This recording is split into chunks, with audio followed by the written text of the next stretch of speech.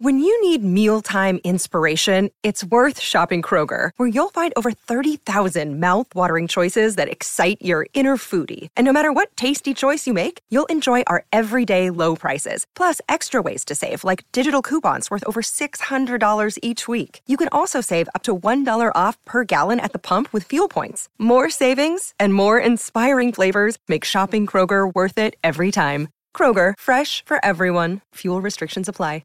Delicious, meat nutritious, and the snack that packs a real protein punch, Wonderful Pistachios. Each 1 ounce serving has 6 grams of protein, giving you over 10% of your daily value and making Wonderful Pistachios one of the highest protein nuts out there. But perhaps more than that, I love all of the flavors they have.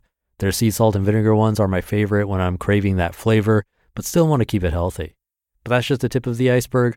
Wonderful Pistachios come in a variety of flavors like chili roasted, honey roasted, smoky barbecue, and jalapeno lime, to name a few. Perfect for enjoying with family or friends and taking them with you on the go. Whether you're a pistachio purist who loves cracking open every nut, or you prefer the convenience of no-shells pistachios, Wonderful Pistachios has got you covered. Grab Wonderful Pistachios and elevate your snacking game today. So fill up with a healthy snack when hunger strikes. Visit wonderfulpistachios.com to learn more. That's wonderfulpistachios.com. This is Optimal Living Daily, episode 2113, How to Free Yourself from the Bad Habit of Negative Self-Talk, by Ellen Bergen of ifitbringsyoujoy.com. And I'm Justin Malik. This is the podcast where I act as a personal narrator for you for free, usually from blogs, but sometimes from books. In either case, always with permission from the authors. And now let's get right to it as we optimize your life. How to Free Yourself from the Bad Habit of Negative Self-Talk, by Ellen Bergen of ifitbringsyoujoy.com. Becoming my best self is something I've been working on for several years. I've been educating myself by reading, listening to various audio material, and attending workshops. It's been a path of trying my best to let go of old habits that aren't serving me well and adopting new habits that help me grow into a more calm, peaceful, and happy person. Overall, my goal is just to be happy with who I am and where I am in my life. It's a continual work in progress. One habit I noticed that I and many others do is flippantly saying or even just thinking things about ourselves that are negative in nature. Beating yourself up, that inner critic in your head, negative self-talk, putting yourself down, whatever you want to call it. It's time to say goodbye to the self-destructive and disempowering voice in your head that steals your confidence and makes you feel bad about yourself. Most people don't even realize the effect of these negative comments or thoughts. The act of saying the negative comment is keeping you from attracting what you want into your life. Beating yourself up in this manner is extremely disempowering. Here are some examples of negative things you should stop saying and how to take your power back by reframing them with more positive, encouraging comments or thoughts. Don't say, "I'll never be good at that," or "I'll never get that." Reframe it. With that attitude, you won't get it. Instead, believe in yourself and always think positively. Give yourself a pep talk and tell yourself that you can do it. Inch your way to feeling more confident by softening your words. Use words that make you feel good about yourself. For example, say to yourself, "I've really improved. I've learned a lot and I'm doing pretty good. I can see myself being good at that." Don't those words bring on a much better feeling than "I'll never be good at that"?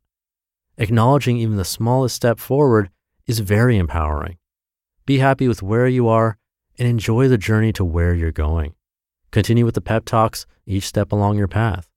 Focus on what you can do, not what you can't do. Be proud and own your strengths. Overuse of saying, "I'm sorry." Reframe it. Saying "I'm sorry" when you truly need to apologize is of course a good thing. The "I'm sorry" that needs to stop is over-apologizing when no apology is needed in the first place. I hear this often from women, more so than men. It's said so quickly that I don't even believe they even realize they said it.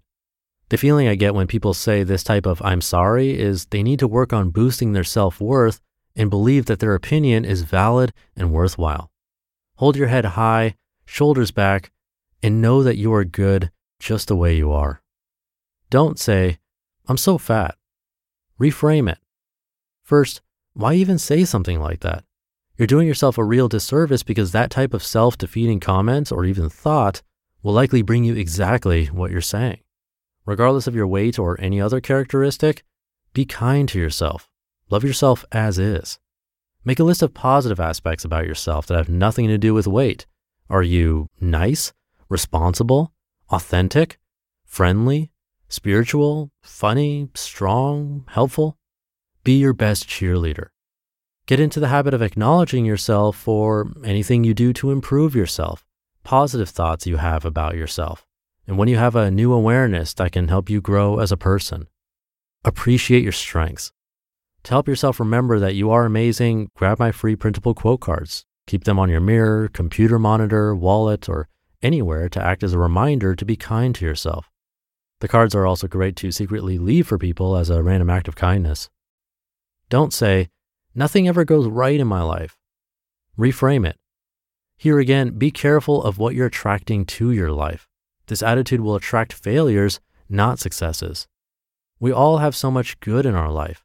Even if you're at the end of your rope, the sun still rises, plants still grow, and to steal a saying by Abraham Hicks, things are always working out for you. Becoming a better you. Surround yourself with a circle of support, people who motivate you, help you stay positive, and who will inspire you to grow. Negative self-talk can keep you from all the great things that life offers, especially from being a happy person who attracts good things into your life. Putting yourself down with negative self-talk makes you feel powerless, steals your confidence, and increases anxiety. With increased awareness and practice, you can diminish this bad habit that steals your personal power. You just listened to the post titled, "How to Free Yourself from the Bad Habit of Negative Self-Talk" by Ellen Bergen of ifitbringsyoujoy.com. Thank you to Ellen.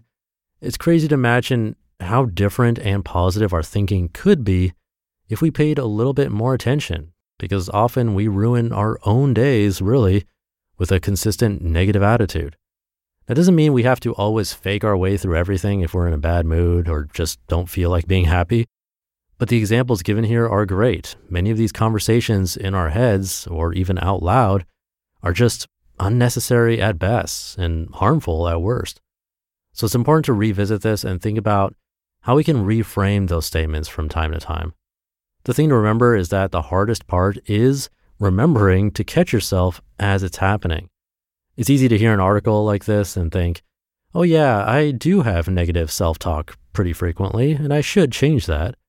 But actually realizing it as it's happening in that moment, catching yourself, and then reframing it, well, that's a different story. As Ellen mentioned, surrounding yourself with positive people is one great way to keep yourself accountable.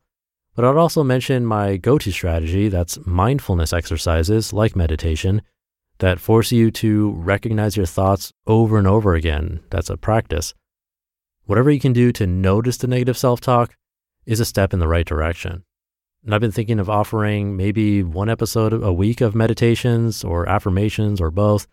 Let me know if you're interested in that. You can get in touch at oldpodcast.com or simply reply to my weekly newsletter and get in touch. Let me know what you think. And if enough people say they want it, then I'll do it. In either case, let me know what's working for you. Keep reframing. Have a great rest of your day. And I'll see you tomorrow with a post from Isaac Morehouse, where your optimal life awaits.